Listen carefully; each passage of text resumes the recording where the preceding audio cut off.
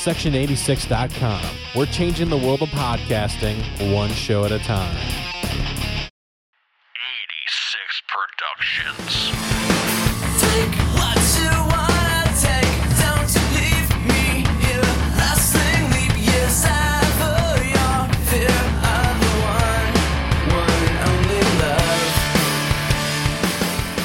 Hello and welcome to Off the Mark, the best podcast providing us in-depth insight and analysis into the world of professional wrestling. On today's show, we have Aaron, Roger, and Doug to join and as we discuss this month's view from the turnbuckle. So, let's talk about it. Aaron, Cody Rhodes has left AEW, or has he? I know there's a lot of speculation that this may be a work. I think that Cody did leave AEW, or if he didn't leave specifically, I think he might have left partially to kind of get like a clearer head, maybe see if WWE is going to offer him a little bit more money, which from all accounts, it sounds like maybe they have, but maybe they might have, gone back on that. We're not entirely sure. I will say it's not terrible for Cody to go to WWE. I was thinking about this today, and with all the cuts WWE has done and all the people that have left, I was kind of thinking it actually may not be a bad idea to be in WWE right now, despite the terrible booking, despite the terrible storylines. You might actually get featured a little bit more. And Cody Rhodes can go in there with a chip on his shoulder saying like, hey, I want to start another company. I'm going to come in at a very high point and I'll sign a 3-year contract, make a whole lot of money, and potentially get featured quite a bit, or even win a title, win a major title there, which is something I know that he wants to do. I see what you're saying. And in a standard company where merit, performance, logic are in play, I would agree with you. But this is the WWE. I think we're all old enough to remember how WCW would typically do it. How WWF would treat WCW guys, other than like Jericho. He mostly signed them and buried them, unless they were friends with a Shawn or they were friends with a Hunter, or, when they were desperate, they pushed Austin. I just don't see Cody Rhodes coming in being anything more than what he reached with Cody Rhodes or Stardust last time, which is Intercontinental Champion, United States Champion. He's never going to be a main event player. I also think Vince and company could not resist the urge to bury AEW's founder and show that WWE is so much better than that other Bush League, Little League company. I also don't believe that he's fully gone. I think they mutually agreed to part ways in the sense of take a break. The crowd doesn't like you. They're not happy to see you. This isn't working. I know you're refusing to kind of turn heel. So if we really are set on you being a face, absence makes the heart grow fonder. Go away for 6 months, and when you come back, the crowd might love you again. Let's rework some of these ideas that didn't really work. Obviously, the ultra nationalistic thing was a flop. Let's let Cody Rhodes be Cody Rhodes and maybe be more of the guy that people fell in love with in the indies, because I think that's his best chance to be the face he wants to be. He's not his dad. He doesn't have that just natural innate charisma the same way that Dusty did, but I think he can be a successful face. And he is a good wrestler. Like, I'm not on the hate Cody train, but there are times in which I was just very bored with Cody Rhodes. He should have never been TNT champion for a third time. That was overkill and not necessary. I'm not exactly sure on what's going to happen. There's just been too much speculation on whether he goes to WWE or whether he is going to come back to AEW. So I think it's unclear right now what is going to happen. What I would like to see kind of happen is, and Tony kind of set it up a little bit, where he said that he acquired Ring of Honor. I would love to see it be the whole fact. He goes, no Shane. No, there is no Shane. I would love to see it actually come out and be like, well, Cody acquired Ring of Honor. And he goes over there and stays there for a little bit and kind of does what he wants to do, which is be that Triple H figure. And he kind of coaches and leads them up to be a NXT 1.0. Yeah, I could see them doing something like that. But at the same time, like with Cody leaving, I know Vince wanted to sign, like, if Vince could sign somebody that he would find to be huge. Like, I think if he got Jericho, it would be like Vince would be ecstatic. But I think with Cody, he's like, all right, I could do something with him as well because, he left. But the other thing is that I'm trying to figure out what they're going to do is that how are they going to hide his tattoo? Because that's very obvious what it means. But Stardust. I don't think that he would come back to do Stardust because then there's no point. Because why would he come back? Like, to do that, like the gimmick he hated, Platinum Dust. But yeah, I just don't see that happening. But something that I was shocked, and not shocked, but shocked he wasn't in yet. But Vader is going to be in the Hall of Fame. I mean, I'm pretty stoked about that. I mean, Doug, is there anyone else going in that's kind of big right now? I've only heard of Undertaker possibly being the main draw for the Wrestling Hall of Fame this year, which is great. I mean, he deserves it, and he should be their main draw. But we'll see how if they introduce, or how many more they introduce, and when they actually make the announcements. Well, the rumor is that they were going to have supposedly Sid come in, but we'll see about that. I'm more interested to see. I guess like there was reports coming out that they were talking about basically making Undertaker the only person to get inducted to the Hall of Fame. And Roger, I was kind of curious on your thoughts. I mean, would you want him to be the only one and no one else to be shown? Because of something we've talked about every year when we've done our Hall of Fame, they put guys in too fast. Instead of having a grace period where there's actually some time so you can build up your Hall of Fame, Undertaker retired 2020. Was it maybe less than 2 years ago? And now he's in the Hall of Fame. Edge retired. He was put right immediately in. I'm pretty sure this was true for Austin, for HBK, for all their guys. So if you look at the big names that they have left to induct, it's Triple H. I don't think The Rock is in. I guess you could induct Jericho at some point. I don't know. Huh? Yeah, I mean, Batista's in. Is Batista in? Yeah, so is Hunter. I mean, but he didn't go in by himself. So, I mean, did Evolution go in? Not Evolution, but DX went in. How did Batista went in by himself, but DX went in by himself. Yeah. Okay. So, so you're talking, Orton will go in at some point. Hunter will obviously go in at some point.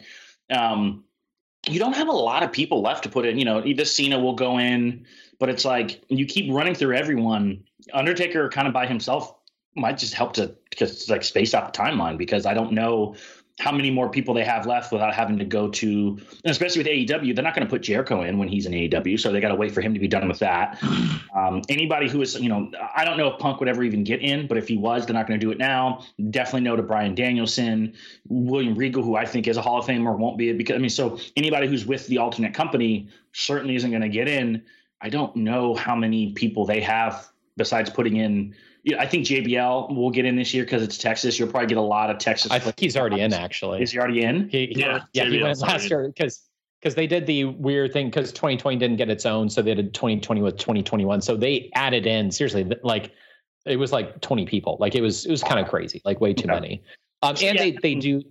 It's mid-carders, right? I mean, it's going to be the D'Lo Browns of the world, Mark Henry. Actually, Mark Henry's with AEW, so it's like there's a lot of people now where it's going to be all the guys we loved from the Attitude Era. And I think Godfathers are even already in, but it's going to be from that era. Jeff Jarrett's in. Maybe we start to get to, now we're talking about going to the 2000s. Are we talking about Dolph Ziggler's getting in the Hall of Fame now soon? And I can't remember the mid-card from the 2000s because I don't recall it being all that great. But the Val Venuses of the world. Hurricane. I like Hurricane, but he's shown up on AEW, so I doubt it. He doesn't deserve to be in, but like they're going to bring him in, and like you said, like there's other guys that they're going to end up bringing into the Hall of Fame. You're like, really, like, is there that many? It's no longer an elite award. It's basically just we needed a body show up because. And they added in the like legacy awards too, which are kind of silly because like those are people that you could put in, and they added people into the legacy awards that shouldn't necessarily have been there. I get like Bruiser Brody isn't going to be everyone's cup of tea, and he was big in the 80s, and then obviously had a very tragic ending to his life. That's a good legacy award. Yep. And I understand that, right? Like because you may not want to bring any sort of light to that. But I want to say it was either Luna Vachon or it was Sherry Martel was also part of that. And it was like, those aren't legacy people, like I get the 60s, I get the 50s, you want to put Buddy Rogers in as part of the legacy, but like Buddy Rogers should be part of the main, because he was the first WWF champion. Like he should be in there as part of that. That should be a really big thing. And, obviously Taker deserves it. Vader deserves it. Vader deserved it for a long time. This is unfortunately he should have been inducted while he was alive because he was one of the best big men of his era. Yeah, he never reached those heights in WWE, but his run in WCW and NJPW, he was that big guy that we talked about is like, oh, I'm surprised Vince didn't love him because he felt like everything that Vince would love. A big guy who had an intimidating presence, who could move, he could work, he was stiff. I mean, Yeah, it's always been one of those big what ifs. But I think, if Brock Lesnar had come along in '96, I don't know that he gets the appropriate push, because I saw what they did with Vader and they felt very similar as far as what they could do. Brock was obviously more of an athlete at that point, but it's just, that's the kind of guy that you would prime Vader, you could build a company around, and he is an intimidating force. Yeah. It'll be interesting to see what we do for our, picks this year, because I feel like we got the big ones out of the way. And so Vince McMahon.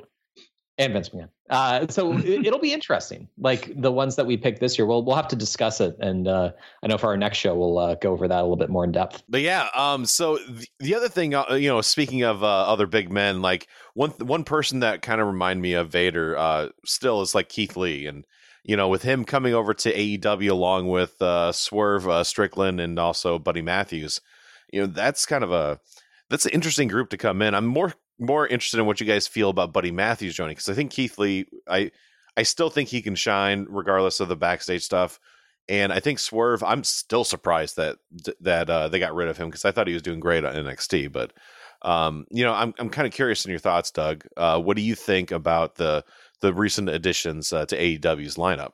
I really like Keith Lee being added. We'll see what Swerve becomes, but I think with him acquiring Ring of Honor, maybe they put him over in there. I think he has a lot of development still to go through. Buddy Matthews, I think, has a great athletic ability, but he still needs to work on a character or something, because it's just, he's always going to be that guy in the background, I think. And for right now, putting him with the House of Black, I think, is a good idea. Let Alistair lead everything, and he can just be a little henchman like he always has been. I think we're also forgetting that Eric Redbeard has joined AEW. Has he officially signed? I thought I saw something that said he did, but was Revolution just one and done, or maybe? I did not see anything that said that he was all elite, which is typically what they say when they've signed.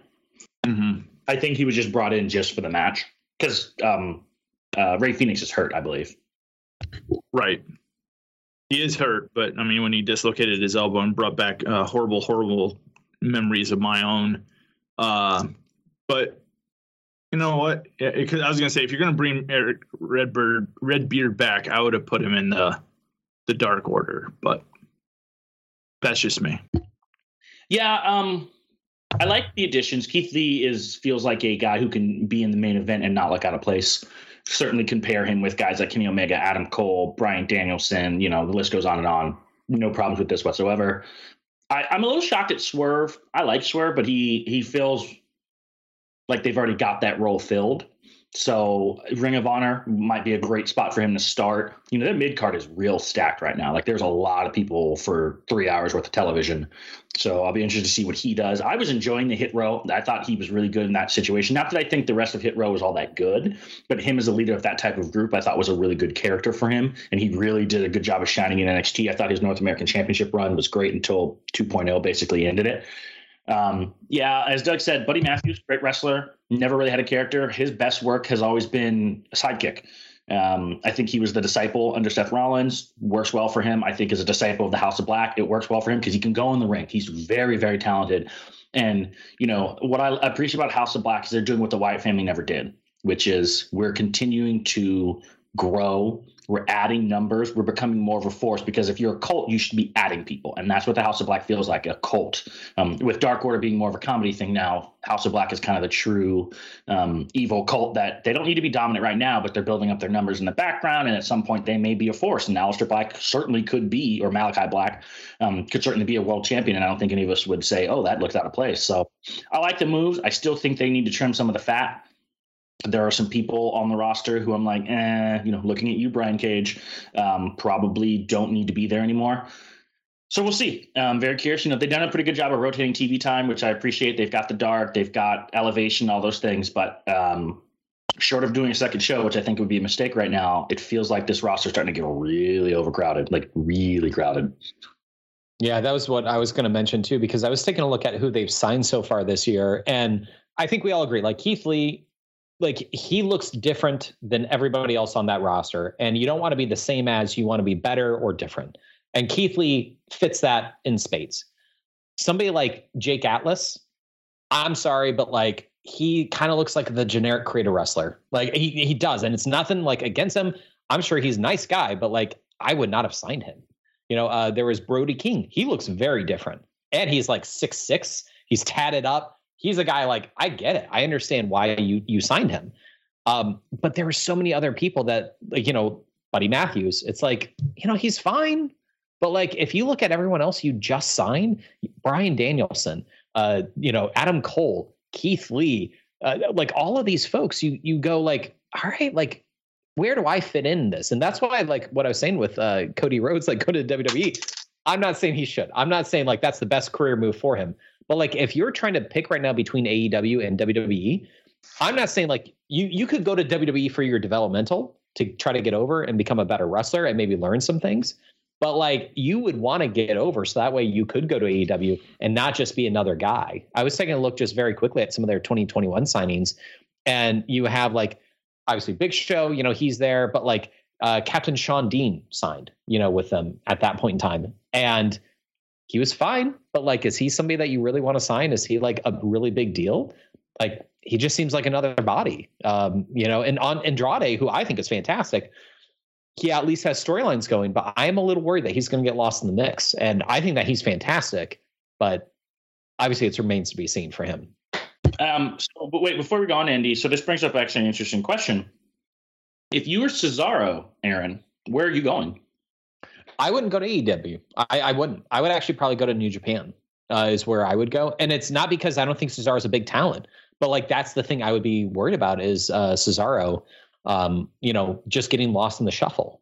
And like, you know what? He could show up, be like, hey, this is Cesaro. He's a free agent. He just is coming here to wrestle a match. And he could, I don't know. He could wrestle wrestle Brian Cage and get a win over Brian Cage. And that like helps elevate Cage maybe.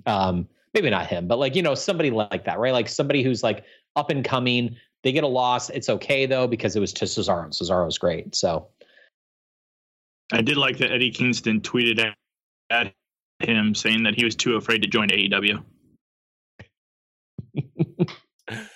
One thing that we've been talking about, hey, now we need Tony needs to trim the fat. I was actually wondering, why hasn't he? I always thought that he was doing this for a reason, to basically get a bunch of people together, create the union, and then make it so there's a wrestlers union and make it certain things. I always thought that that's what his real goal was on it, but oh well. Well, he's the owner, because if there's a union there, he would have to probably pay more money for it, and it's harder to fire people a lot of times. And no offense, but even I was just looking at this Fuego del Sol. Like, no offense, buddy, but like, like it was probably a favor to Sammy, for you to get a job. So I will say this. I think people like Fuego del Sol are important. And the reason is you need people who the crowd cares about who can lose a lot. Because if everybody's important, nobody's important. You need guys at the bottom of the card who are going to lose more often than they not, but the crowd's still interested in their matches. And Fuego del Sol loses like almost all of the time. And yet his championship match with Miro was one of the more invested TNT title matches we've ever watched, because people want to see the underdog win. And he is, like you said, he's different. He's a luchador who sounds like a guy from Alabama. I think he is from Alabama. So, and his connection with Sammy, and also the story that they did, where he basically exposed the weakness in Miro, so he couldn't capitalize because he wasn't good enough, but it set up that Sammy was able to. So I actually disagree.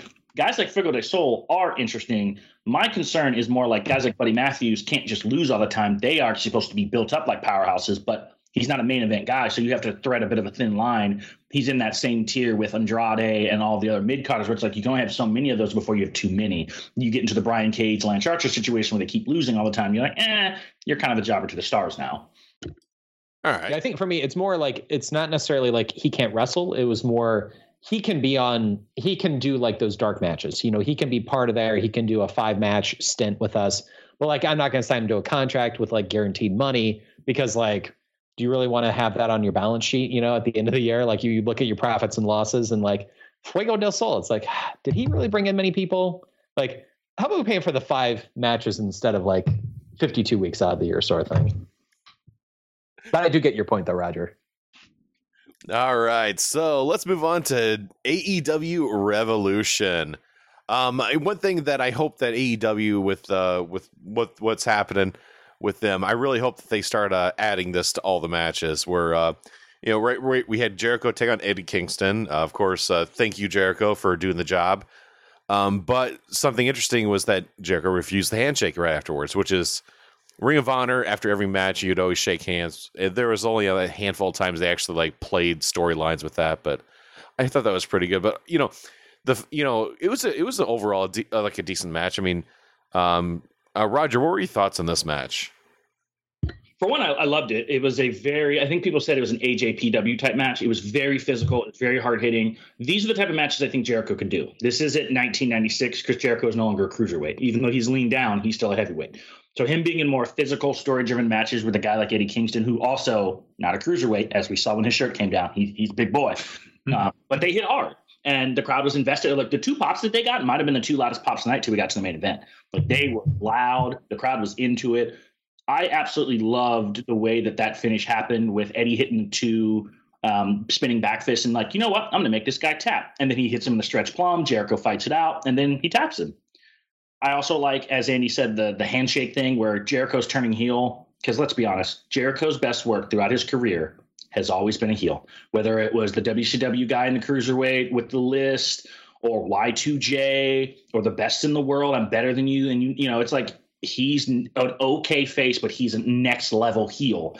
And when he is able to be a heel and really unleash who he is, he does work. So Jericho going away from kind of generic, I'm cookie cutter babyface, everybody sing my song, to the guy who's going to create something new and interesting. He got the list over. The list was stupid. I mean, people, was it? He got some word where people were going crazy over it, right? Like it. I mean, as a heel, he's next level, and that's where he should be, in my opinion, for the remainder of his career. He's just a great heel. That is who he is. So props to him for doing the job, as Andy said. I hope Kingston continues to build up. I'd love to see him get a title shot, not necessarily on the main event again, but he'd be such a good feel-good story, especially if MJF is the next champion, like I think he might be.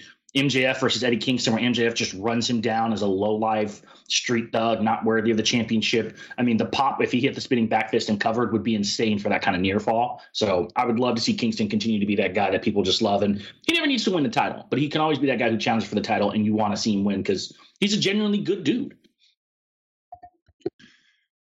I was kind of surprised that this was the opening match. I would have put this kind of somewhere in the middle, but it was a very good match. I'm very happy for Eddie Kingston getting the win. We'll see where it goes from here. See where Eddie goes on to face anybody and what Jericho does. But it's still interesting story wise and really good match. Yeah, this might have been my match of the night. Like it was just tough because like you look at all the matches and we're about to talk about them. I mean, we could all four have different matches. I mean, we could. And I mean, this one was just really great. And the way it started, the way it kept going, the way it ended, like Roger had said, it was really good. And Jericho had been saying in the lead up to it, if you can beat me, I'll stand up and shake your hand and say you were the better man. He kept saying that, and then he didn't do it. So obviously, like he's trying to, plant those seeds, and he's trying to be a heel. Like obviously, he was doing a lot of heel stuff during that match, but it was so well done. And the thing about Jericho, I know that he'll get a lot of flack, but like he gives back. I mean, he would lose match after match after match to people who they're trying to put over. So he loses to Proud and Powerful. He loses to Orange Cassidy. He loses to MJF. He loses to Moxley. Gives him the title, like to kind of elevate him. And same thing here with Eddie Kingston. I mean, this is something that, to Roger's point, if Kingston gets a title shot, it makes sense. He beat Jericho. He beat a former world champion, former AEW champion. So if he asks for a title shot, even against Paige, it makes sense. It's like, hey, I should be ranked really high because of what I just did. Why am I not ranked in the top 5? Why am I, not here? So he has a legitimate, beef right there, which I like. So this was great, and I absolutely loved it. And the fact that this was the opener kind of speaks volumes about what we're about to see in some of these later matches. Yeah, and I thought the match itself was really good. And Eddie Kingston has grown over me over the months. So I'm really happy to see him, that they're actually showcasing him, and he's looking really good. But I echo your guys' thoughts. So Wardlow, he actually won the Face of Revolution ladder match. I am shocked that he won. But Aaron, do you think that, because I really thought that they were going to have Keith Lee win this. So why do you think that Wardlow got it? Well, so I didn't think Keith Lee was going to win it, mostly because Sammy's a face, or, mostly a face. And so I thought, you're going to have a heel win it. And I didn't think that Powerhouse Hobbs is necessarily ready for that yet. I like Hobbs. I think he's good in the role that he's in. He's the muscle for Team Taz. But like Ricky Starks and like, you know, when Roger picked him, I was kind of surprised. It's like, oh, apparently we're thinking the same thing when we both picked him. Because I thought that they would have somebody who could win the title from him. Like, because I think Sammy, I'm not saying he's had the title that long because it hasn't been, but it's like, I feel like you could have someone else take that title from him. I don't want to say have like shorter reigns, but you can have like, you know what, hey, this could get taken off at any time. And Ricky Starks could do that. You know, you could have him win that title and then have Darby win it or have somebody else. And so that's why I picked him. But Wardlow winning, it's like, all right, I kind of know what's going to happen here. Like, Wardlow really should dominate Sammy. Like, you know, we're going to see obviously in a couple weeks, but like he should probably dominate. Like, we're going to probably see the Cody versus Brody Lee match is what I'm kind of expecting. But Wardlow may not face Sammy. Oh, you don't think so? Well, Sammy has to defend the title before. That's true. Yeah, so he may not actually end up facing Wardlow, which is where you could see that kind of Wardlow powerbomb symphony type thing happening. So I thought Starks was the most logical choice for the same reasons Aaron said, which is he's a heel. He would be an unofficial double champion. I think it's time for Sammy's reign to end, which I think it's been underwhelming. It's picked up steam, admittedly, in the last few months, but because he spent the first couple months of his reign being Jericho's lackey, to be quite honest, with that feud that never ended, I wasn't all that interested as him as champion, which is, like I said before, it's unfortunate that he had to follow Miro because Miro had a great run. Then the Cody Rhodes feud didn't do him any favors with the losing the title and then beating Dustin. And I mean, it's just so it, you know, 2/3 of his title reign's kind of just been trash. And it's been a little bit better lately, but I'm kind of just ready for him to move on. I think he loses to Scorpio Sky. I think it's time for him to move on. It's time for him to, you know, if they really are, I'm not huge into Sammy the way some other people are, but if they are serious about moving him up, it's time to move him up. And I think Scorpio Sky holds the championship. He brags about it. Wardlow cashes in, and either A, Spears or MJF cost Wardlow the match, which totally could happen, or B, Wardlow just wins the championship. And you know, there's a lot of different ways it could go. And, you know, we don't really necessarily know how this goes, and we'll talk about this later, but Wardlow is over. That is unquestionably clear. The crowd is into Wardlow. So good move. I probably still would have had Starks win it, but I have no problem with Wardlow winning it. And the match itself was really fun. I like powerhouses in ladder matches. I think they add an element that you don't typically see. You need one or two high flyers, and Christian there was a good kind of guy who can structure it. But getting those powerhouses, the things they can do, it makes the ladder match real fun. It gives a very different dynamic.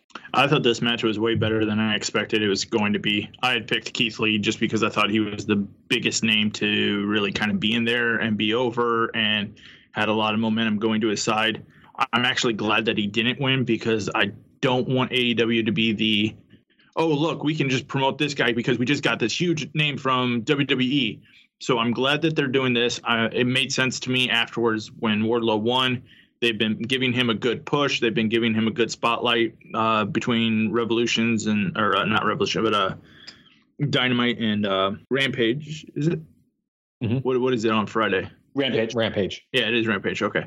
But he's been getting some nice spotlights and everything like that. And with everything going on with him, it was a good win for him. I look forward to him. I think he beats Sammy to get the title, and then hopefully go on to do other things with the title and break away from MJF and maybe, you know, develop his own little character. Yeah, I agree, guys. The other one other thing that was really interesting is that Jurassic Express retained. I mean, they defended against the Young Bucks, and who else did they defend against, Doug? Red Dragon, that's right, and they still left the titles on them, so they still have the straps. I'm still a little shocked. I mean, do you like the fact that basically two established tag teams were able to put over Jurassic Express that way? I think it is great for Jurassic Express to win this match. Gives them legitimacy to their title because they beat the Young Bucks, which is, I mean, I guess your bar for tag teams in AEW would be the Young Bucks. But going into this, you kind of knew that Jurassic Express was going to retain just due to the fact that you have Red Dragon and the Young Bucks are going to continue their feud with everything setting up there.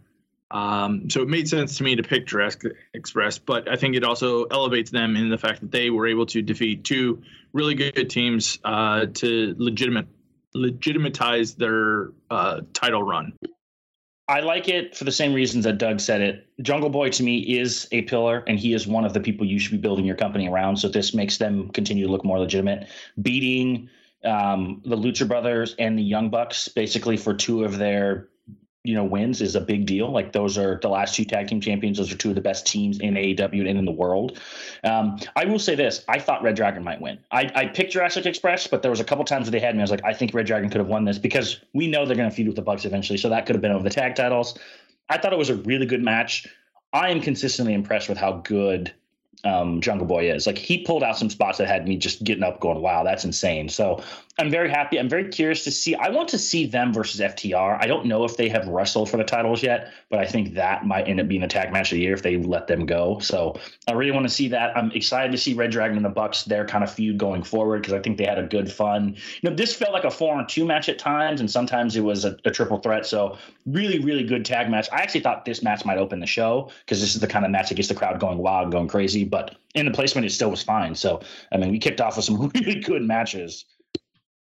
Yeah, and for me, when I picked Red Dragon, part of it was I looked at the rest of the card and I was like, I picked all title retention, and so I was like, man, I should, where could I see a change? And I really for Britt, I was like, I think she's going to retain here. It makes sense for Thunder to knock her off, but I just thought maybe that was too predictable, and so I was like, how many shows do you typically have no title changes? And so I don't know. I thought that was the most logical one, but yeah, I mean, it was tough. And Red Dragon, I think, and Young Bucks are going to have probably a better feud than Red Dragon with the titles.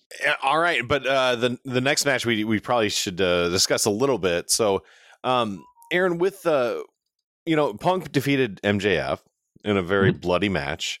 Is this the time where they need to have one more match, or is this done? As in, as you like to say, do they need the rubber match like WWE usually does? Because, they have to. So if I were booking this, I would have MJF maybe take a few weeks off and then come back and start maybe racking up a few other wins, right? Because he has now 2 losses under his belt this year. One to Sean Dean, via DQ. It is what it is. And then obviously a real loss to Punk. And this is an opportunity to have MJF kind of go away, come back, rack up a few wins, and then go after Paige. Whether it's at Double or Nothing or at All In, All Out. I think that's when I would probably have that go. And then have Punk come back and be like, wait, I kind of want a shot at the title, and you and I have unfinished business. Maybe it could be his first one. Maybe it could be his second title defense, at a major pay-per-view. That I think would be more interesting. So actually probably what I would do is if MJF wins it at All Out, you have the Full Gear pay-per-view. And then after that's Revolution. Now Punk versus MJF at Revolution, so Punk versus MJF 3, that can be the headliner. And you could have that in Chicago, have that be a huge deal. That's probably what I would do with that. So I'd kind of go the other way. Here's one thing I will say. MJF has a streak going of kind of tainted ways of claiming he won the feud. Moxley cheated and used the paradigm shift when it was banned. Jericho cheated because the match was already won. He got the match restarted. And also with Punk, he beat him twice. Punk technically beat him once. So he's going to say he won the feud 2-1. They're done. I don't want to see them wrestle anymore. That's it. Great feud. Great storyline. This was an excellent conclusion. I don't need to see them cross paths for another year. My thing now, considering the way the ending played out, and now that he doesn't have Wardlow to back him up, we should start to see MJF come a little bit unhinged. Now things have not been going his direction. Like you said, he's already lost twice this year. He doesn't have his heavy muscle. I kind of want, and also I'd like to see people start doubting him. I'd like to start to see people maybe you're not as good as everyone, has said you are. Actually force him to start proving that he is the guy, and he is getting angry that people doubt how good he is, and he's starting to rack up. And let him go on a tear, beating those lower card guys like Fuego del Sol and Captain Sean Dean. They should have a rematch, and he just destroys them as he's building up win after win after win. So eventually when he goes after Paige, there's no question about it. Also, his next pay-per-view feud, in my opinion, should be Wardlow. They should be meeting at Double or Nothing without a question. Another thing I think might happen, since we had talked about it before, I would not be shocked as if as a punishment for Wardlow not giving him the ring, he wins the championship and MJF forced him to forfeit it to Shawn Spears. So he basically says, I own you. So that championship is mine. I said I wouldn't take it. I never said I'd let you necessarily keep it. So you have a match against Shawn Spears, and if he doesn't beat you, you're fired. So they make him lay down against his will. Shawn Spears get to say he beat Wardlow. And now you make Wardlow be the valet for Spears for a little bit. And then finally Wardlow snaps and yada, yada, yada. That's what I would do. And I think MJF should find a way to cheat to beat Wardlow because he needs to build himself back up just a little bit because he's lost, 2 of his last 3 feuds on pay-per-view. I never agreed with him losing to Jericho for this reason specifically. But I still think he's the next in line to be champion. So I have no problem with this, but I would not have him go away. I would have him do the opposite. He should be everywhere. Every week he should be beating somebody and on like a hell-bent mission to prove that he is still the best of the 4 pillars, that he is still the future of this company, and have him be irate when people talk about how he couldn't beat Punk and how he couldn't beat Jericho. Because at this point, there's a real question of you can't beat the top guys yet. Like he basically has not won a pay-per-view match against a top guy. Darby is his best win, but he's lost to Jericho, he's lost to Mox, and he's lost to Punk. He has not beat a main eventer on pay-per-view yet, and that's a bit of a problem. So they should call him out on it. I agree a lot with what Roger was saying. I think Wardlow is going to be MJF's next big feud. And he should come back and be perfectly fine with that and everything else that goes on and continue being MJF. He doesn't need to face Punk anymore. If they ever do face again, it should be when one of them has the AEW title, whether it be Punk wins it or MJF wins it. One of them will have the title, and then they can come back and feud at that point. We don't need it now. They can do it again later if they ever do it again. All right. And one thing that I did like a couple of the like the Crimson what is JR Crimson Mask? Thank you. I did like that, which I thought was pretty sweet. But other than that, I mean, like the match itself, I was really happy with it.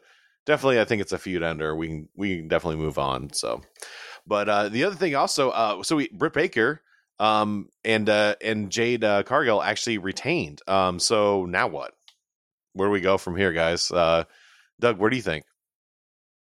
Well, they're having a number 1 contender match for to face Britt Baker, and it's going to be Thunder Rosa versus Layla Hirsch. And I'm actually not okay with this being the number 1 contender match because Thunder just lost to Britt Baker. I picked her to win, but she just lost. I thought this was one thing AEW was going to do, is that they aren't going to get. I mean, you lose, you go back to the end of the line. And you really should have your number 1 contender be the number 1 person versus the number 2 person.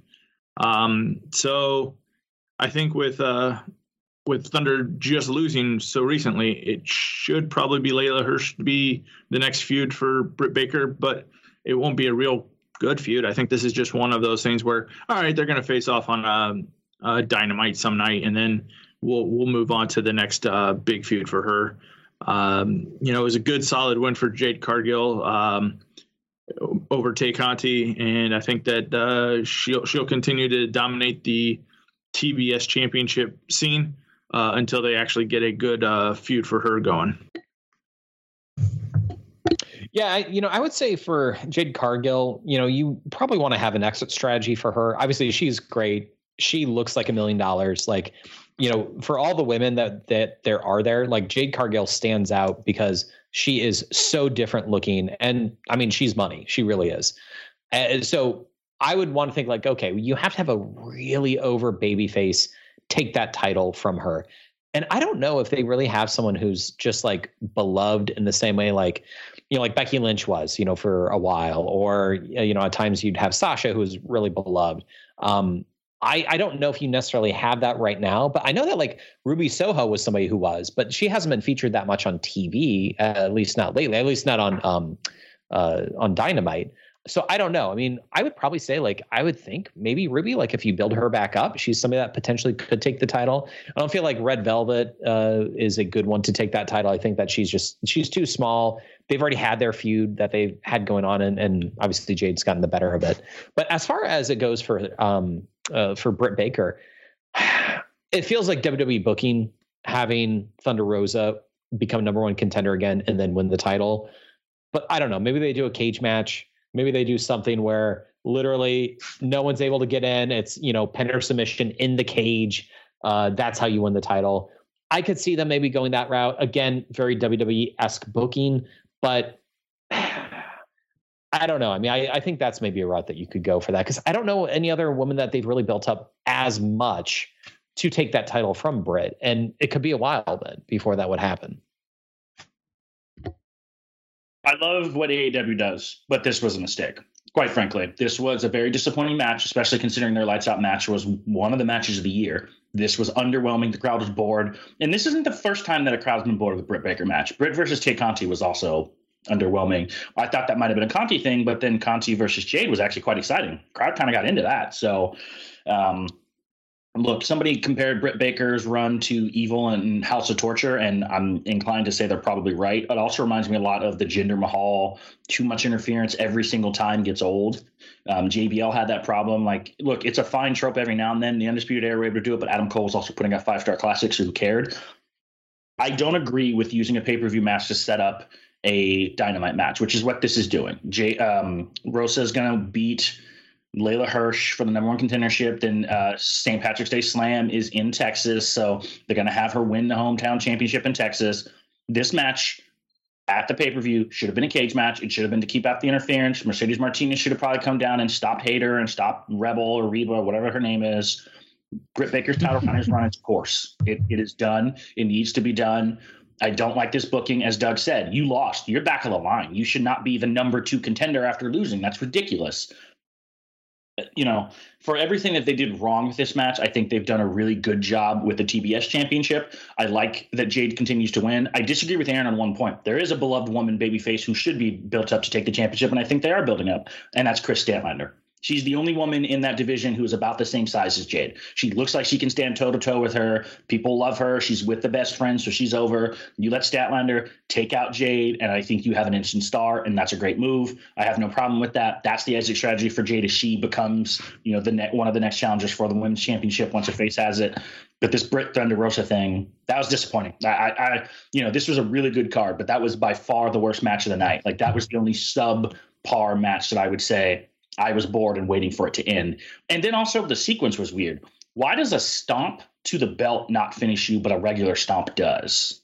Like, that should have been reversed. It should have been a stomp and then a kick out, and then she did a stomp onto the belt, and then it's over. So, Britt's matches, she's getting better. Certainly she's better than she was, when she started. But there's a long way to go. And this booking and interference crap kind of needs to stop, because otherwise it's the same crap over and over and over again. And I don't care how good you are, that just gets repetitive and boring. And speaking of something that was not repetitive and boring, and also I would argue probably has like a 10-star classic written all over it, Mr. Uncle Dave. So, Roger, what did you think about Moxley taking on Bryan Danielson? I know other matches, but this is by far my favorite match. Like, when it's all said and done, like, what did you think about just how they built up to it and the fact that they, I think, tore it up? I liked how brutal it was. It felt like a fight. Like, it didn't necessarily feel like they hated each other, but it felt like they were going to beat each other until somebody proved they were simply just the better man. And I appreciate the simplicity of that. Like, this was just about establishing dominance. This is 2 alpha males going at it in the ring. I loved the ending in the sense of it wasn't a finisher. It wasn't, a submission. It was just a straight, I out-wrestled you, which is how Moxley and Danielson should end. And then I don't know if it can get much better than watching William Regal, of all people, come out and slap the snot out of them. I mean, I was probably, going crazy. I was super happy. There was 1 or 2 times where I legitimately popped out of my chair and went, oh, that's awesome. So I loved it. I'm excited to see where it goes forward.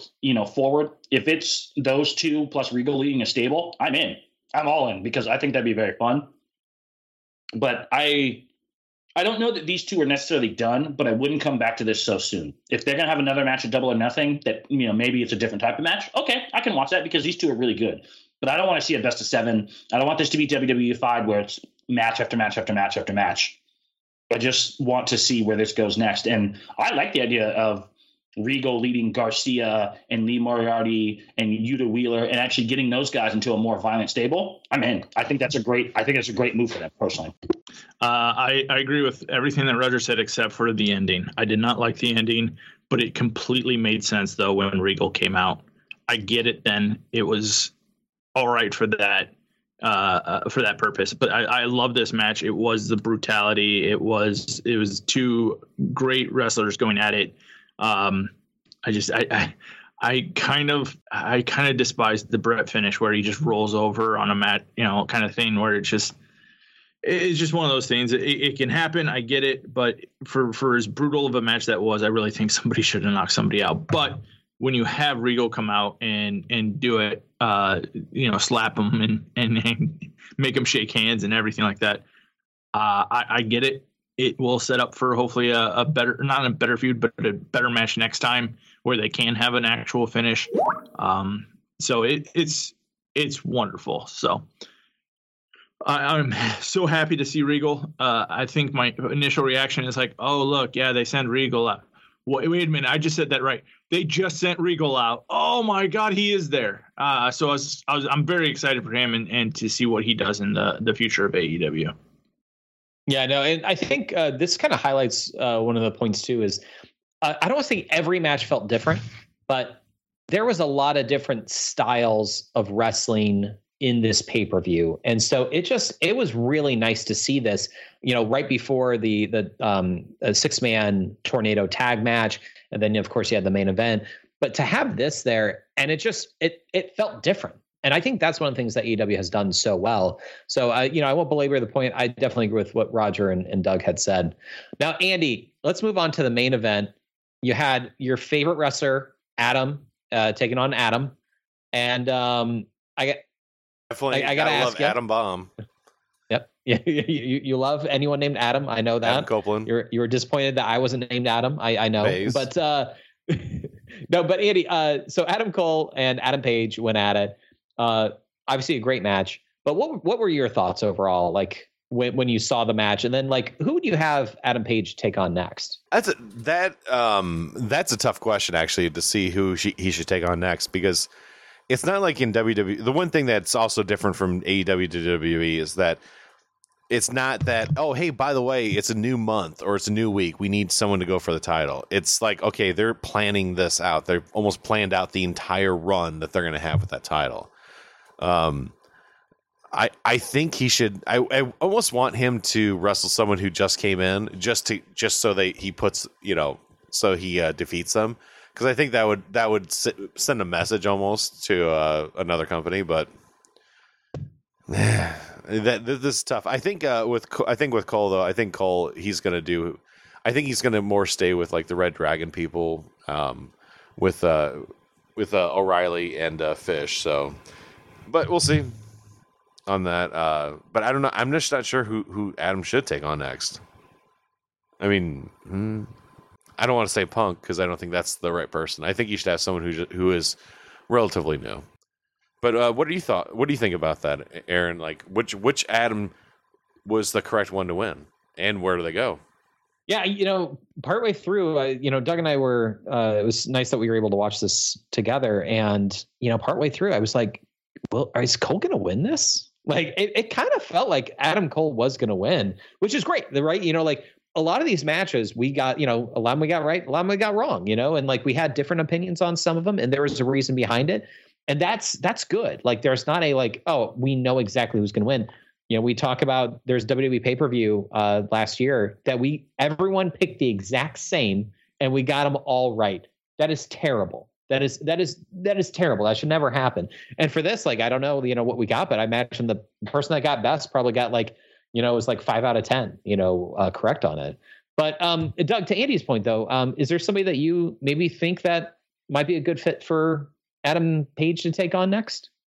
So looking at the AEW rankings, because they actually post this stuff, the person you have next is Powerhouse Hobbs. Now, I don't think he should be the next good feud for Page. Underneath him is Lance Archer, then it's Wardlow, and then it's Dante Martin. I don't have him fighting any of these people. I bring back somebody who hasn't been on the show for a while, and that's Miro.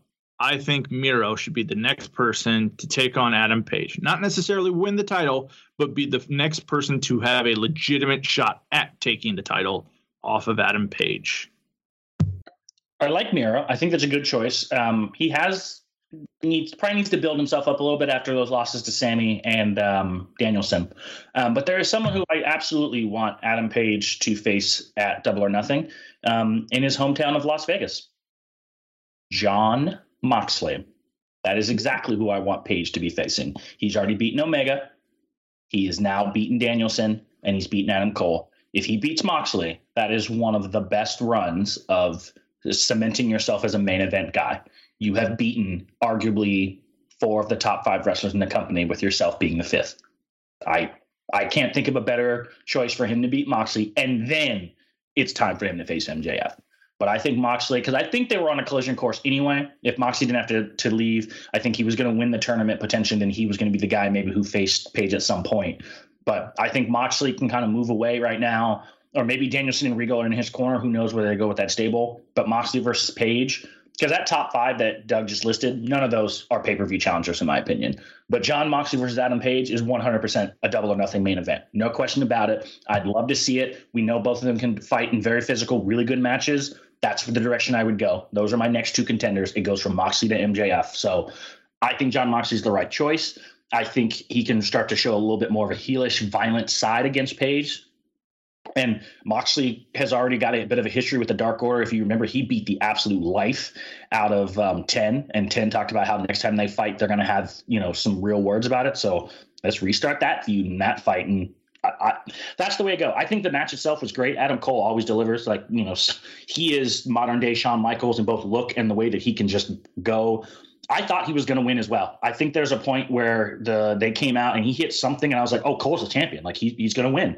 And that near fall got me. Like a really good match. I love whenever those two go at it. Adam Cole continues to be exactly as good as he was during his run in NXT. The fact that, he actually got out of NXT shows you how little influence Hunter must have had, because I don't think he was ever going to let go of HB Cole. Like not if he was still the one in charge. And yeah, you know what? I'm excited to see where he goes next. I'm excited to see where Page goes next, because I think we might be getting closer to Page Cole versus Omega, which will be a classic. So, and especially if we get something like the Bullet Club versus the Elite, also could be a classic. I'm really excited. This, again, was another good pay-per-view. There's only one match that I was disappointed in. If you can give me a pay-per-view out of 3 hours where there's only one match that I was like, I'll give you $60, take my money every single time. Yeah, it was 4 hours. Plus, if you count the buy-in, it was 5. Because I left at 11 o'clock. It didn't feel that long. I'm going to be honest. It flew by. So if that was 4 hours, that's surprising. I thought, I guess like when they flow good, like it's not, I guess we don't see it too often in WWE anymore, but like, especially with AEW, especially this show especially was really nice. Just like the slow transition and like, you can make an argument with the match order, but at the end of the night, yeah, it flew by. Like unlike, okay, let's just put it this way. Last like Royal Rumble felt like it took forever. I'm not gonna, and same thing with the Saudi show. I ended up not watching all the Saudi show. It just felt like it took forever. It's like, oh wow, that was good. Oh, that was good. Wow, 20 minutes went by. Like, so kudos to AEW for being able to do that. So, but yeah, AEW I thought had a great month this month and great year so far. So let's talk about what happens in the month of March. We march on to Fastlane or whatever. But anyways, we actually have to talk about WrestleMania because they decided to throw a bunch of celebrities in matches because why not? So we're going to, we have Knoxville coming in. We have Logan Paul coming in. We got McAfee. And right now we know we have KO taking on someone huge. But, of everything that's happened so far. Well, not necessarily taken on, but they're going to have a show with Stone Cold Steve Austin. Obviously, this is just to set up like Austin stunning KO, getting that massive pop. They're in Texas, so it makes sense. But I don't know if that's true. I listened to Austin's you don't think so? He left it much more gray that it could be. We might get more of a. If you remember when we were at WrestleMania, where Rock had a match with Eric Rowan, might get something like that, where it's a very quick match. But because his last match, he talks about how the last time he wrestled, he lost to Rock at WrestleMania 19, and how it's bothering him, and how he's ignited a fire. I don't think it's just to come out and stun. I think they're really going to push this being Stone Cold wins his final match in WWE in his home state of Texas, massive pop, yada, yada, yada. So I think And also, I'd also be fine with him working a 5-minute match against KO. I think that's okay. It's a lot more exciting than most of the stuff that they're putting on this card, to be quite honest with you. So the idea of a match could happen. As far as the celebrity involvement goes, Andy, what are your thoughts? I mean, in the years past, we've had, like Hogan was with Mr. T for WrestleMania 1. That was a big reason that people bought WrestleMania 1. Obviously with all the other celebrities they had involved with that. You fast forward, you had Snooki in a match. You've had what's his face, Bad Bunny in a match. You've had a lot of people in matches. So, like, is this too much though? I mean, having 3 celebrities in matches, is that too much, or is it like par for the course now? Yeah, it's too much. One thing though, you can't throw Bad Bunny in that mix, and same thing with I can't think of his name off the top of my head, but once you say it, I'm gonna smack myself. He was an Arrow, or Pat McAfee. No, Arrow. He was an Arrow. Gotcha. Oh, Stephen Amell. Thank you. I think those two guys you can't put in the same boat. Just work ethic wise, because you can tell that Bad Bunny was not like, like some people come in there, they land pretty flat. He landed like he's been wrestling, and same thing with Stephen Amell. Like you could tell like they cared and they wanted it to look good, and so those guys, that's one thing. I put Pat McAfee in that boat as well. His match with Adam Cole was really good. Well, I think we can go in there with Adam Cole, and he could easily get it to at least a 4-star. But yeah, I think with that though, okay, so there's some people that could do it. Logan Paul does not belong in there, and it's a tag team. Johnny Knoxville is a stunt guy, okay, and I know that you're getting at least those 2 guys just to be there. But if you're going to have like even someone like Austin there, or if you're going to have like Pat McAfee, which I know that with him getting, he has a national show, on Sirius XM, I see that's one thing. Like they're going to get that avenue. You're going to get the YouTubers with Logan Paul. They were trying to find a TikToker, for a correspondent, but then there was a talk that they might have looked for someone to do something in the ring, but who knows? I thought there was a talk of a kid named Bryce Hall, I think is what his name was. But anyways, yeah. So you can't have like celebrities involved. If you want to have them as the ring announcer, like they used to, they ring the bell, like that stuff's fine. That's where it stops. Don't put them in the ring. But so, and then moving on, Roger, Seth Rollins was rumored to have a match against Shane McMahon. Shane McMahon is no longer there. Seth Rollins doesn't have a match, currently penciled in. I guess, obviously, thoughts on that, but like, who would you have him face if you were the booker right now? So let me just say this. When people say CM Punk was selfish for taking his ball and going home, nonsense like this is exactly why he was justified. Seth freaking Rollins should not be demoted to fighting Shane McMahon at WrestleMania. When we talked about the Royal Rumble, I think Doug defended that finish as, well, if they're building to something further, then I understand why they did this. Seth Rollins should be in the title match. There's no question in my mind. It should be a triple threat, because I don't really want to see Brock versus Roman 15. And it should be Brock, Roman, and Seth, and they should all be talking about their history. Seth can say, "You've never beaten me, Roman," and Brock, "I'm one of the few people who's taken a title from you at WrestleMania." Fact. I mean, I think he's the only active person who can say he's beaten Brock Lesnar for a World Heavyweight Championship. Roman's never done it. Kurt Angle's long since retired. Don't think anyone else has taken the title off of Brock at WrestleMania. So, Goldberg lost to him at, Drew McIntyre. He'd be the other one. But, it is a waste that maybe the third at worst best wrestler in your company has nothing scheduled. That is ridiculous to me. That's unacceptable. That's inexcusable. That is just negligence. I mean, that's insane to me that you don't have a clear plan for Seth Rollins. As far as who I would have him face, I mean, I would have had him face AJ Styles, to be quite honest, but they've already got AJ Styles versus Edge. I don't know. I would have him facing Roman Reigns, because I think their chemistry is really good, and a WrestleMania rematch would have been fun. But obviously, he's already got plans for Brock Lesnar. Past that, I don't know that anyone else has really been built up. Bobby Lashley would have been a fun choice, but he's hurt. Big E is a mid-carder again, sadly, after winning the Money in the Bank in the championship. He did not get the push that we thought. I haven't watched, obviously, in quite some time because the quality has been so poor. I don't know of anyone. Kevin Owens, I think they're the same alignment, so that wouldn't really work. And I think they've actually already faced Drew McIntyre? Isn't Drew McIntyre hurt? I didn't No, know. he has a match like, though against Happy Corbin. So Oh, so McIntyre's also being listed. Okay, yeah, Rollins versus McIntyre. I'd watch that. Yep. Yeah, I mean, it is some kind of a perfect microcosm of things that are wrong in WWE. When Seth were freaking Rollins doesn't have a match at WrestleMania yet, Bad Bunny, Logan Paul, and Johnny Knoxville do. That is sports entertainment in a nutshell, right there. Well, maybe he can special guest referee the women's match. And let me say, I have no problem with celebrity involvement when it's done right. Pete Rose was a highlight of the WrestleMania. He was there. Mike Tyson knocking out Shawn Michaels was a highlight. Mr. T tagging with Hogan was a highlight. There is a way to do celebrity involvement. Pamela Anderson and Jenny McCarthy escorting Shawn and Diesel, fine. I have no problem with that. If you want to have them be ring announcers, fine. Why are we watching these three? And I don't mind McAfee that much, but I don't need to see him wrestle at Mania. I don't need to see Bad Bunny wrestle at Mania. I don't even know. Is he wrestling this year? I think so. Not named. Definitely don't need to. And also, there's a WrestleMania Battle Royal. Why don't you throw all of them in this? Like, that's exactly what that crap is for. Like, throw Knoxville and all of them into the Battle Royal, and then it's one thing we get out of the way. Instead, 3 matches. Again, this is no longer a wrestling company. This is obviously an entertainment company. This is what Vince wants. So be it. This is not what I enjoy. This is not for me as a fan.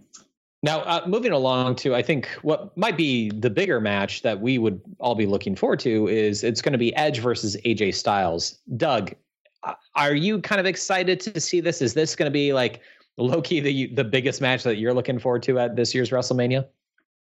Yeah, this is going to be the match probably to watch and everything like that. I'm kind of curious, though, because the last time you had AJ Styles wrestling, I think at Big WrestleMania, who do you take on? Oh, yeah, The Undertaker. So is he going to be somebody that's going to be like, oh, okay, let's bring back an old person to fight AJ Styles at WrestleMania? Yeah, well, I mean, if this is how Edge goes out, good match. Why not? All right, so let's thank our sponsor, HostGator. If you're a blogger or a podcaster, or you're just not happy with your web host, you need to check out HostGator.com. You're going to find web hosting made easy and affordable. HostGator offers unlimited disk space, unlimited bandwidth, one-click script installs, a free site builder, hands down the best control panel out there. Stop by today and try a free demo. It's the easiest. And if you use special coupon code off the mark, you're going to save 25% off your web hosting packages. So what are you going to lose? Check out HostGator.com and take a bite out of your web hosting costs. Also, make sure you check out Section 86's off the mark page. Click on the banner on top. Save big on items from wshop.com. So we've talked about it a few times during the show, but it's official. Tony Khan has bought Ring of Honor. So Aaron, do you want to go over some of the interesting facts about the fact that they bought it, like any of the details and the possibilities? Well, so from everything that we had heard, it sounds like the deal was finished at 6:00 and Tony went on air at 7 or 8 local time. So it sounds like it was razor thin for when they finally finalized the deal, and then Tony was able to go out, start off the show, and announce, "I've bought Ring of Honor." And I mean, it's a pretty big moment. You now have AEW, which is easily the second largest wrestling promotion in the U.S. and one of the bigger ones in the world even right now, and has reached heights Ring of Honor and Impact never reached. I think AEW, people will say, is a very solid number 2, and in terms of the wrestling product, probably surpasses WWE at this point. Obviously not in revenue. WWE is going to be far and above number 1 for the longest time. It is what it is. But to have Ring of Honor, which has that history there, and obviously the tape library, which I know we'll probably touch on here in a little bit, I mean, that's really huge. The thing that I thought was interesting, I do want to get your guys' take on this, was I was listening to Meltzer talk about how what he thought Tony should do is completely scrap the Ring of Honor name and instead call, essentially make it AEW. So like AEW 2.0 sort of thing, or AEW, also. And, I'm curious what your guys' take is on that, because when I heard that, I was like, I would probably keep the name and keep Ring of Honor and keep that in the Northeast where it's really big, because even though AEW is a bigger name and more well-respected right now, keeping that lineage and keeping that tradition alive with Ring of Honor, I was thinking actually might be a better idea. A lot of the fans will know, like, hey, AEW bought this. but the fans will go to the show because it is Ring of Honor, or they have the certain talent that's on there. So Roger, I want to get your take. What are your thoughts? Do you think that they should rebrand it to be AEW, or do you think that keeping it Ring of Honor would be a better solution for them, or something else? I 100% I'm keeping it as Ring of Honor. Not to go too deep into politics, but there's something called balancing the ticket, right? If you have a northern candidate as the president, you typically want a southern candidate as the vice president because you want to balance the ticket.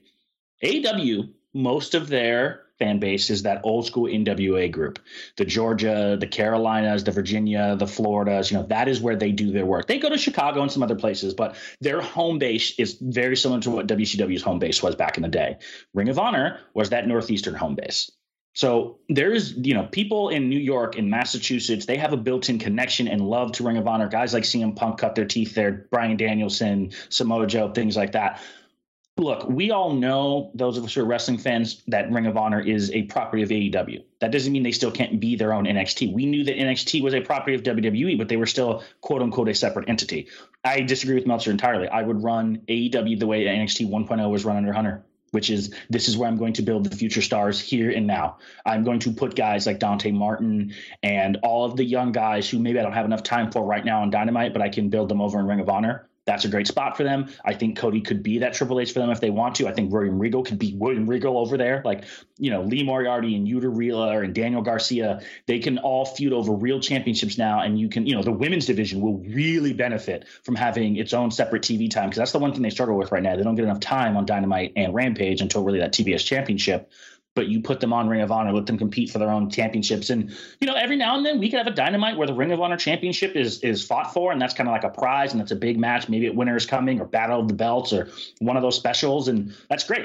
But I think Ring of Honor needs to be its own separate thing with its own separate rosters. And you can do a draft if you want to. You can say, hey, these guys have been promoted and it's a big deal. Not in the draft in the say of like, Raw or SmackDown draft, in the sense of like, hey, we signed this guy. We signed these 2-3 people this year. They're leaving Ring of Honor. They're coming up to AEW. And here's some new signings that we brought in. And yeah, you're going to cycle through some talent and some older guys are going to get cut, and that's fine. But I think that's the way AEW, if they want to sustain, WCW was hot for a few years until they lost young talent. This is what AEW can do to avoid being WCW 2.0. They can continue to be the number one wrestling company in the world. WWE is not a wrestling company anymore. They're an entertainment company. So if you're talking about wrestling, it's AEW and NJPW. That's the discussion. So as long as they continue their momentum and keep their philosophy, I think it's good. The only downside I'll say is if Tony Khan is really serious about booking this as well, he will be burned out. You cannot book Ring of Honor full-time and book AEW full-time. That's too much. You got to have somebody else take over some of this. And that's what I think the very interesting part about this is that, okay, so Tony has to have someone underneath him, someone that he's going to trust, that, almost, I don't want to say a Kevin Dunn, but you need like that Triple H guy. I know everyone's talking about Cody, but I've been wanting,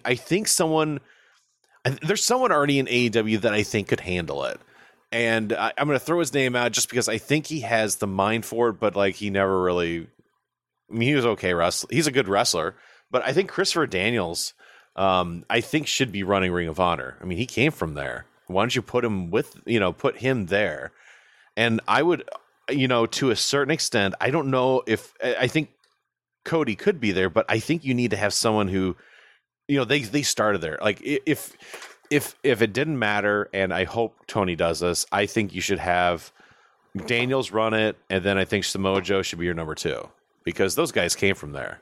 They know what they're going to want, and you can have input from guys like Bryan Danielson. Again, started there. AJ, there's a lot of guys that started the time there, so I think that's what they should do with it. I think Tony should just be like hands off, completely different thing. Hey, or then say, hey, we're going to have this storyline go here and here. And that should be the extent of it. So, but I think that's what I think with Tony also, with WWE going to NBC Peacock, if they want to do the online streaming, like I think that he's going to be pushing for, this is one of those things they have to do. But the one thing that I'm surprised, and maybe I'm wrong, but I could have sworn that Ring of Honor owns All In. If I remember right, they own the rights to that pay-per-view. So that's correct. The first pay-per-view for your company, technically, was the one that you couldn't put on your streaming service. And now he has that. So that's also a big deal. And plus, he can be that jerk who let's say someone is starting to do really good in WWE. Do they start in Ring of Honor? Do they get their times? They could just go ahead and start putting a best of that guy. So, but anyways, yeah, I think this is a smart fruit move from Tony. I think he needs just to kind of just go away from it, though. So let everyone else run it. Yeah, I just echo everybody else's thoughts. I think this is a good move for AEW. I think you keep it as Ring of Honor, and you make it the NXT to AEW. And just, I mean, not that NXT already wasn't in developmental for AEW since they pulled so many people from NXT 1.0. But it's one of those things. I think this is a nice touch. I think Tony is very nostalgic about a lot of things. So it'll stay as Ring of Honor. Hopefully this does get them a streaming deal, and hopefully it's on a service that I already have, so I don't have to buy anything else new. HBO Max, please. Yeah, that's the rumor that I have heard. So we'll see. It's very exciting time for AEW and everything that they can do. It'll be nice to see what they can accomplish with Ring of Honor and the new Ring of Honor, especially since most of the wrestlers came from Ring of Honor or at least did a stint in there. And I think this also gives them a chance to. If Daniel Bryan doesn't have a good feud for him in AEW right now, go ahead and go to Ring of Honor and just, make a surprise appearance and do something there real quick, and then come back to AEW when he has something. So I'm excited for it to keep everything fresh and keep the rosters fresh and just have a place for young and developing talent. Yeah, no, absolutely. And one of the things I do like about Tony Khan is his love of history. And, from what we've heard from other wrestlers say, like, it's crazy. Like, he talks about Mid-South, or he'll talk about NWA. And that's one of the things I love. I love history, and I love history of things. Like, why does this matter? What makes this important? It's like, because all these great people held this, or all these people did this, or they came through here. And with Ring of Honor, that's the case. I mean, Ring of Honor has been around for 20 years now. And you look at the amount of talent that went through Ring of Honor, and to be able to do best ofs now, and to see Adam Cole, his rise to the top, that was actually something I was very lucky when I was living in Seattle. At that time, I found out that we got Ring of Honor. And so I started recording those, and I'd watch them, and I got to see Adam Cole's rise. And it was really cool. Like, it was like, oh, wow, this guy seems like a big deal. And now I see why. You can put out a best of Adam Cole now. And I think that's great. There's so many talent that was there that is now with AEW. So, but to Doug's point, I agree. I hope it's not on a streaming service that, going to have to buy another one. I don't want an AEW one. HBO Max, it seems like it's the big rumor. Hopefully that's the case. Hopefully we get an announcement soon. I would absolutely love to give them my money and to get the pay-per-views that way. I'm totally on board with that. Yeah, it'll be a lot easier, right? That would be a big deal, especially if he has because I think what they're going to do is they're still going to continue with that traditional model of, hey, you pay $50, but hey, if you get it from the app, $30. I think that's what you'll get a discount for having the app. But I think $29.99. Yep. Yeah, and I think that also because if they're going to be something with HBO Max, most people are probably paying for that already. Or you're talking like, oh, I'm paying $10. Oh, I get the pay-per-views. There's 3 a year. I pay an extra $150. Or they'll probably have some other dumb deal where it's like $100 you get all the pay-per-views for the year, even if we have 10 like WWE does. But and that was the thing with WWE Network was we had talked about that on our show. Like, I mean, how much sense that made. That was insane. It was one of the biggest news stories, I think of like that, probably that decade, was WWE having their own network. And the fact that you're paying $10 a month for a pay-per-view, essentially, plus all their back, the network stuff, that was insane. And I hope AEW does that. Having the Ring of Honor stuff on there is going to be great. And, whatever they do to create like best ofs or any sort of documentary style series, I really like that. They don't shy away from mentioning other promotions, which I also like, because look, there's people understand that it's out there. You don't have to promote them, right? You don't have to sit there and talk about how great Punk was in WWE, but you can mention like he was there, if there's a reason to mention it, whereas like WWE would shy away. Like when, Ric Flair went away for a little while, but now he's back in WWE. He's like, I was in TNA. And then they were like, nope, we don't talk about them. It's like, guys, they're not even your real rival here.